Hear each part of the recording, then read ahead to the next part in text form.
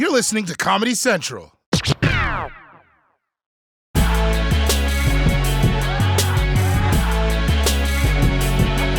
I'm just going to go straight into this because it was probably one of the most amazing things I've seen. This is you and some of your friends at the ESPYs. Okay. Let's use this moment as a call to action for all professional athletes to educate ourselves, explore these issues, speak up, use our influence, and renounce all violence.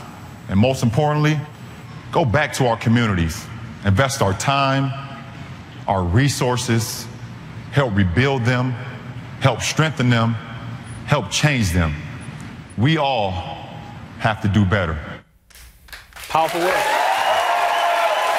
Powerful words.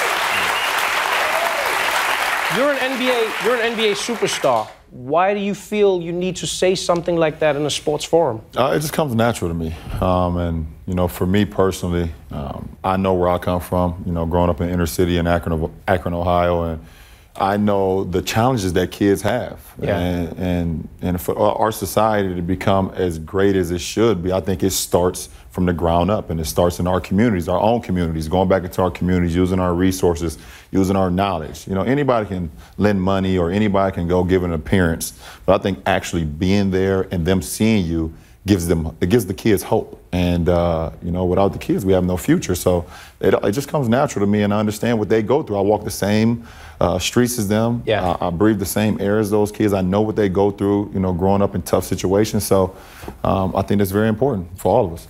You got into Wheels for Education. I mean, that was really your first foray into this independently. You didn't have a way to get to school when you were a kid. Nah. You struggled getting to school, and so you started a program to help kids out. And now you start with third graders. Yeah. Why third graders specifically? Well, between myself and my office and everyone at my foundation, we read upon it, and the statistics show that if kids get behind in the third grade, then it's the least amount of chance for them to graduate high school. Yeah. And so that's why we started in third grade. And yesterday was my LeBron James Family Foundation reunion, where we welcome another third grade class into our program, and this is our 6th year now. So, wow. Thank you. Wow. This is our 6th year, and it was unbelievable. If anybody has ever come to Ohio and been to Sandusky, Ohio, and been to the Great Cedar Point Amusement Park, I brought 5,000 families yesterday. Wow. To the amusement park for our reunion. Wow. I think it's fascinating that you say get involved and actively get involved, because you do something that is honestly the meanest and most amazing thing ever. You record messages for these kids to inspire them. So for those who don't know, LeBron James records messages and sends them out to these kids. So if they're not like at school, then you'll get a message from LeBron James. Do you not understand how heartbreaking that is? Like, what do you say? What do you say in the call? Well, if you miss school, they will get a phone call and say, hey, listen, you were very important to the classroom, and you're very important to your friends and your family, and we need you in school. If you're not doing well in school, I say, well, listen, we need you to read the books. We need you to stay in the classroom and listen to your teachers. And there's also times, because I know kids, they would try to get slick and try to miss a couple of days of school. Because they want the message from LeBron James. Because they want the message from LeBron James. So I'll show up at the school on them and be like, listen, I know what you're trying now. I was a kid at one point, too. This is like the best guidance counselor in life ever. You better stop messing around. LeBron James is going to show up, and that's just so, it's a beautiful story. You're also helping these kids, not just in third grade, but you're trying to get everyone through to a college education. Yeah, it's funny because I partnered with the University of Akron a few years back, and if our kids, and the criteria is very attainable. Yeah. If our kids can get from the third grade and graduate through high school, then there's a college scholarship waiting on them. Wow. It's just wait full ride, just waiting on them. I have a hunch that you do that. Is that part of the guilt maybe that you have because? No, I mean, there's probably kids out there who've come up to you and gone, hey, LeBron, I was going to go straight from high school to the NBA, but you shut that down, so now I got to go to college. Is that why you did it? I've had kids say, well, Mr. James, you want us to go to college, but I read something about you. You didn't go. And I thought it was practice what you preach. And I was like, well, you know, back then when I had an opportunity, I'm a lot older than you. College, they didn't have college when I came out of high school. Oh man, before we go to a break, one of the most innovative things that you do, honestly blew me away, is you're not just providing education for the kids, you have a program where you help parents get a GED. Yeah, absolutely. And it's funny you say you know, Trevor, it's funny you said, because as much as we want to hit home on the kids, what happens in their household means a lot as well. Yeah. So, you know, I have all my kids that's looked after. I have mentors that look after them. I have high school kids that look after my kids as well. But when they go home, they have to have someone else they look up to as well. And sometimes, you know, you have a lot of parents that's not educated as well. So we've given an opportunity for parents in these households that didn't graduate high school to get an opportunity to graduate, get a GED as well, so they can feel like, you know, parents do their work, kids do their work. They feel like, listen, we all empowered, and it's pretty cool that what we're able to do. When you look at that journey and when you look at what you want to do now in both Chicago and Miami, you have a few initiatives that you're working on now. Yeah. What is your dream? What are you trying to implement in the communities to try and help people? Yeah. So when I was a little kid, you know, I just remember, you know, always saying to myself, if God blessed me with an opportunity to make it, right? To be able to give back to others, I want to do it. And I want to do it in a big way. You know, I want to be able to bless communities in a way that's going to change their lives if I get that opportunity. And once I got the opportunity, I wanted to live right. You know, I wanted to do what I said. So, you know, in Chicago first, from my mother's standpoint, I said, you know what, Ma, here's a church. You do your part with the church.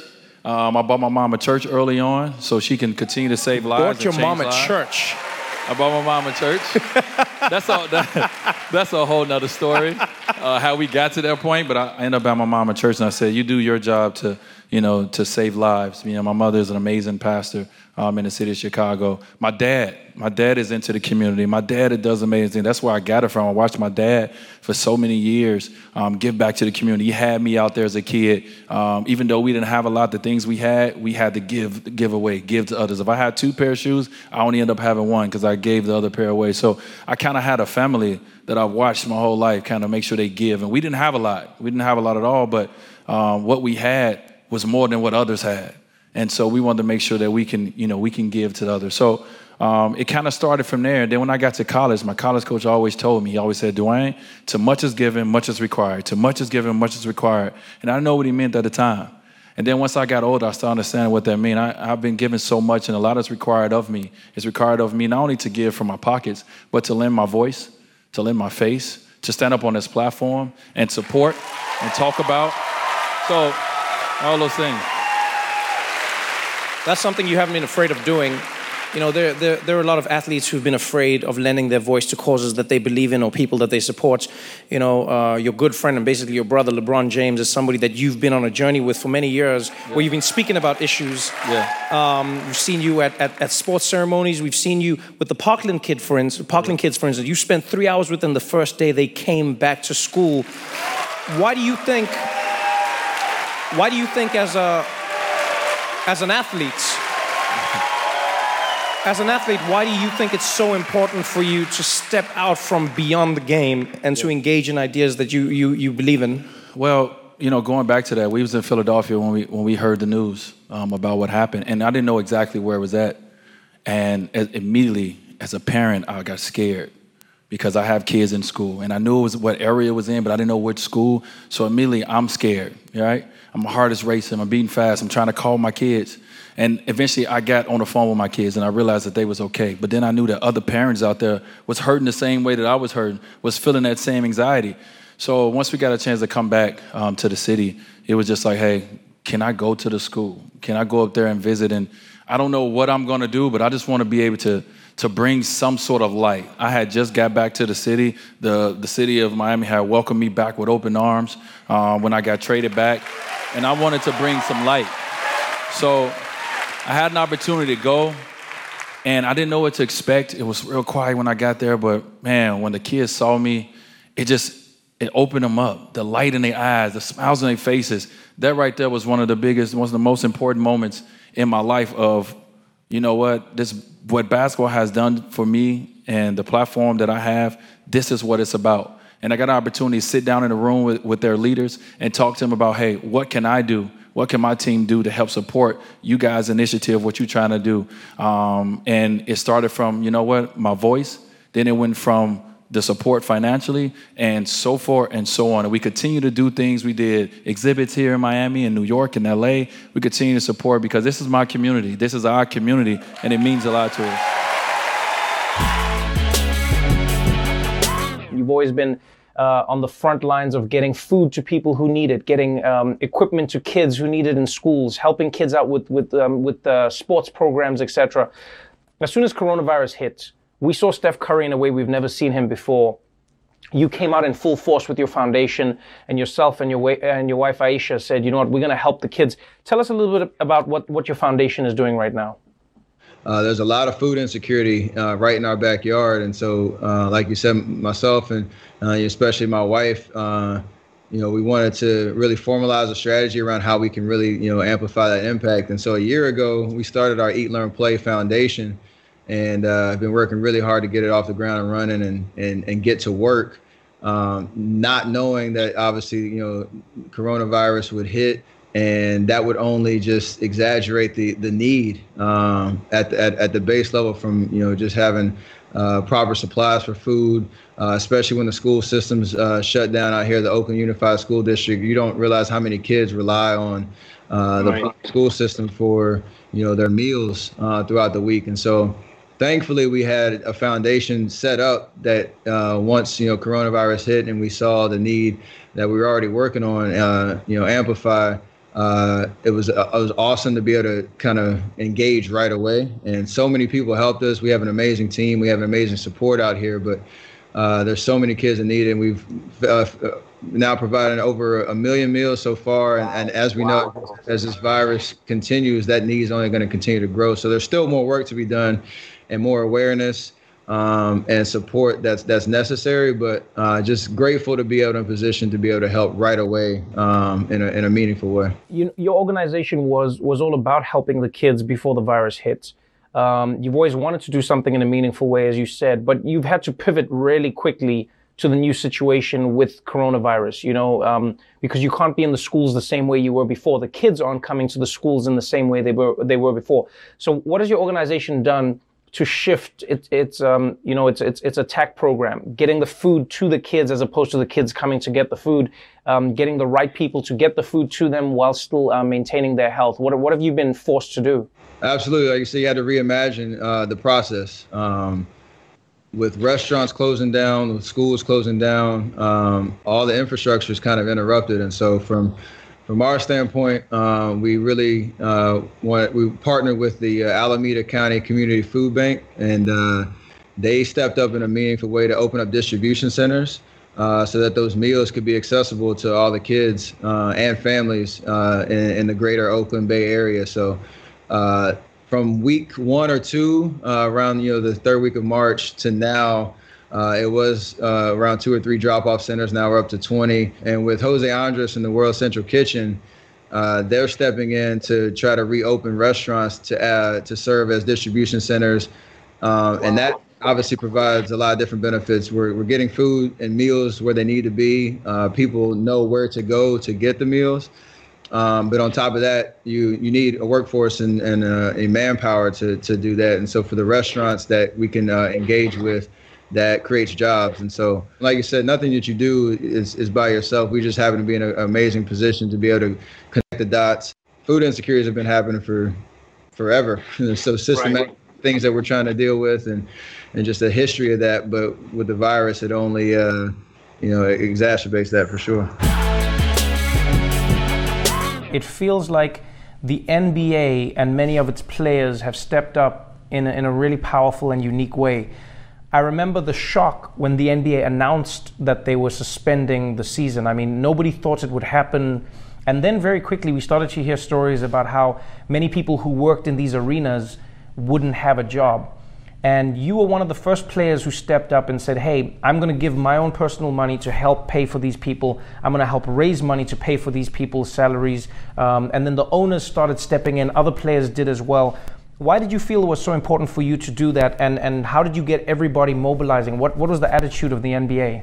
Yeah, well, it was about, I guess Wednesday would be 3 weeks, since that night in Oklahoma City when it was the Jazz versus OKC. And, I woke up the next day just thinking about, kind of like I mentioned, the stress and anxiety of this time and not knowing when or if these people and these families are going to be able to put food on their table. I mean, a lot of these people are living paycheck to paycheck. And these are people that are a part of not only my story, but the Cavs organization. And you start to develop a first name basis and first name relationship with these people and start to, ask about their family. And you see them when you come into the arena, see them when you leave the arena. So I thought it was important to just take care of people that, have taken care of me so long and are part of my story, honestly, on and off the floor. Yeah. Human beings are resilient, but you're right. Everybody needs help getting through it, especially now. One of the things I've always appreciated about you is how open you've been in discussing anxiety, depression, opening up that conversation in the NBA and then getting people more comfortable speaking about how to deal with these issues in society. Coronavirus has presented a completely unique challenge for many people who suffer from anxiety or even depression, where many of your circles are removed from you. Many people don't have the networks that keep them, mentally as healthy as they'd like to be. What have you been doing during this period, and what advice would you give people out there who go, Kevin, I'm not coping, and it feels like this is triggering everything that gets me to the place I don't want to be in? Well, I know I can say it right back at you. I got to tip the hat because I know that this mental health has been a part of your story as well. So just, continuing to create community in that aspect. I think that's a huge thing during this time. People will look back, they're not going to look back on their deathbed and say, hey, I wish I would have earned more money. I wish I would have, had more fame. They're going to say, that those relationships are really what brought them joy and happiness. So I feel like that sense of community, especially since I had shared my story. I'm sure it's the same for you, especially with your book, that, a lot of people came out, in droves and large numbers and just expressed kind of the things that they had gone through and the things that they had experienced, whether it be, firsthand or somebody, just removed from their inner circle. Because we all have people that go through stuff and we all grieve and deal with loss at one point or another. But this social isolation has been, speaking of navigating this time, very, very different. I had done at NBA All-Star, I'd done a panel with Giannis and Chris Paul, Mike Wilbon and President Obama. And he had brought something up to me that it's such a social issue, like during this time, especially when it comes to mental health and depression and anxiety, that it's the isolation and it's the loneliness that is so devastating during this time. And I that really stuck with me when he said that, because I think that's sometimes lost on people. And I'm fortunate to have a lot of great friends in my life and be able to, talk with people like you that can scale up this message and, allow people to, further these conversations. But that loneliness part of it is very, very scary. And I think it's important for people to know it's normal to feel this way. We're here because I wanted to talk to you about the NBA strike and the reason for the NBA strike. Now, I'm sure everybody knows about this, but for those who don't know, the NBA players went on strike and the games were postponed after what happened in Kenosha. And it was really inspiring and also sad to see, the players standing up and saying, we can't do this anymore. And Doc, we played a few of your comments, so I'll start with you.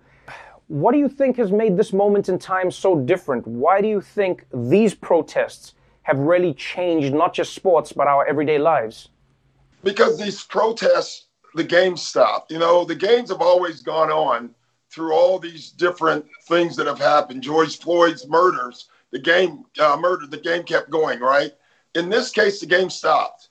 The players literally need to take a breath. And like I said earlier, it's not lost on me that George Floyd was never afforded to take that breath, but our players did.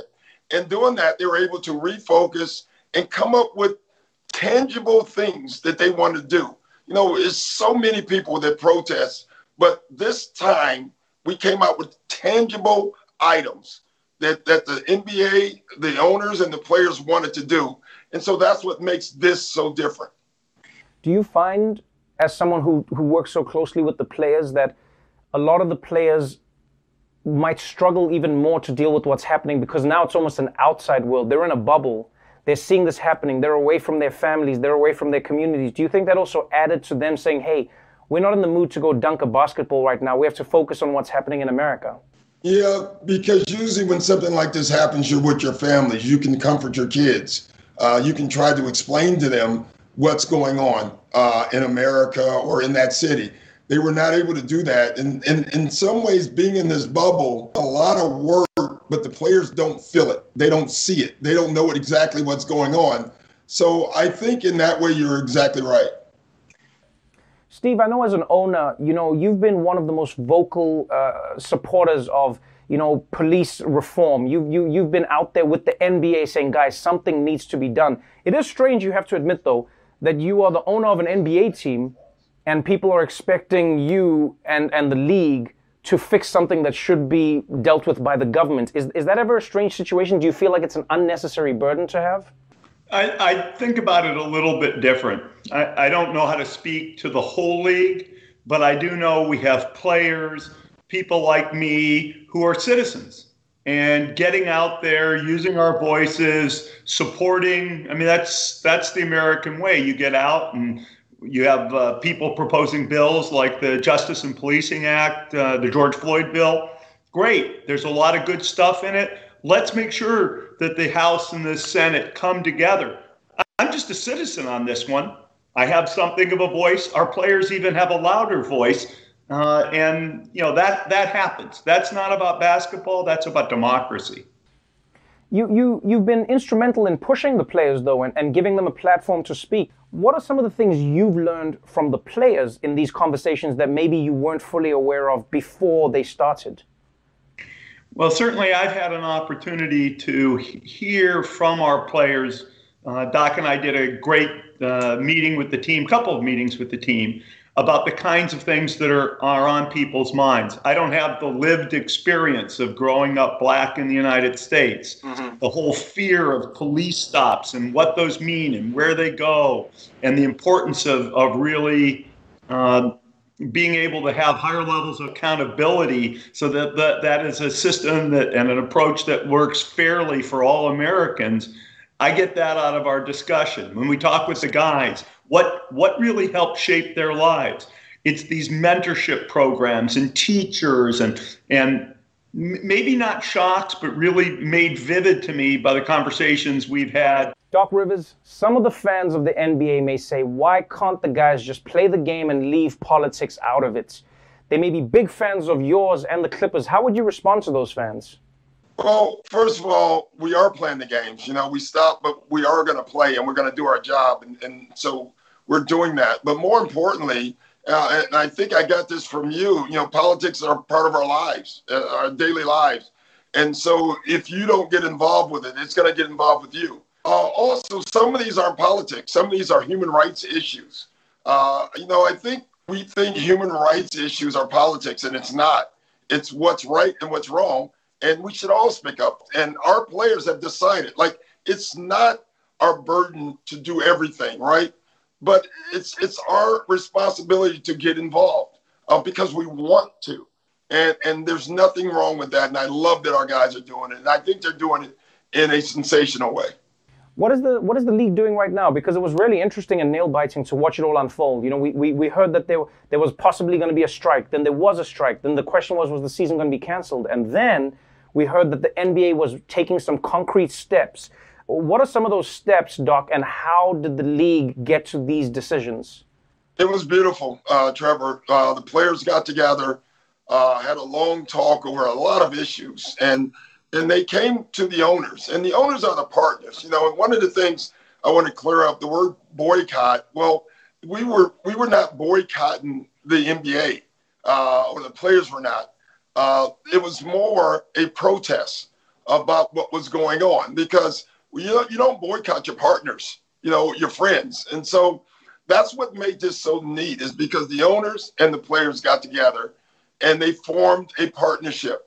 in what they want to do. We're forming a coalition, a justice coalition, where we're going to talk about voting, individual rights. I love the fact that we're going to get arenas involved, registration, voter suppression, all these things. We're also going to form a group with this coalition to fight just single things. The George Floyd bill, it's on the House. It just passed through the House. It's sitting on the Senate floor.